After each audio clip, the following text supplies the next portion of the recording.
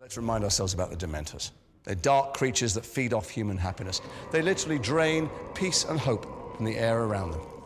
In the presence of a Dementor, humans usually feel despair and depression, focusing only on their darkest thoughts and memories. But most terrifying of all is the Dementor's kiss, which leaves its victim in a soulless, vegetative state.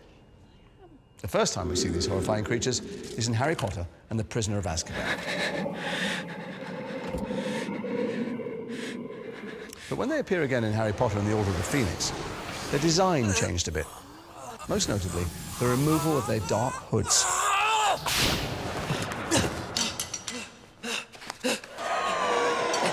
Expecto Patronum!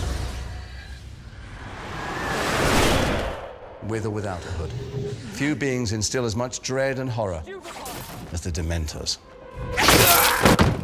While any item can be made into a Horcrux, the Dark Lord often chose to use objects of great historical importance. One such object was Salazar Slytherin's locket. The heavy gold locket has a dark and tangled history behind it. While Slytherin was the original owner, over the years the locket changed hands many times before eventually being stolen by Tom Riddle. Riddle then transformed it into a Horcrux when he murdered a Muggle tramp. Years later, Riddle hid the locket in a cave on the coast, placing many powerful defensive enchantments around it.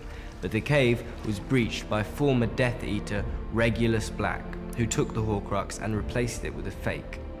The real locket was brought to the Black family home at 12 Grimmauld Place by the house elf Creature, where it stayed for many years.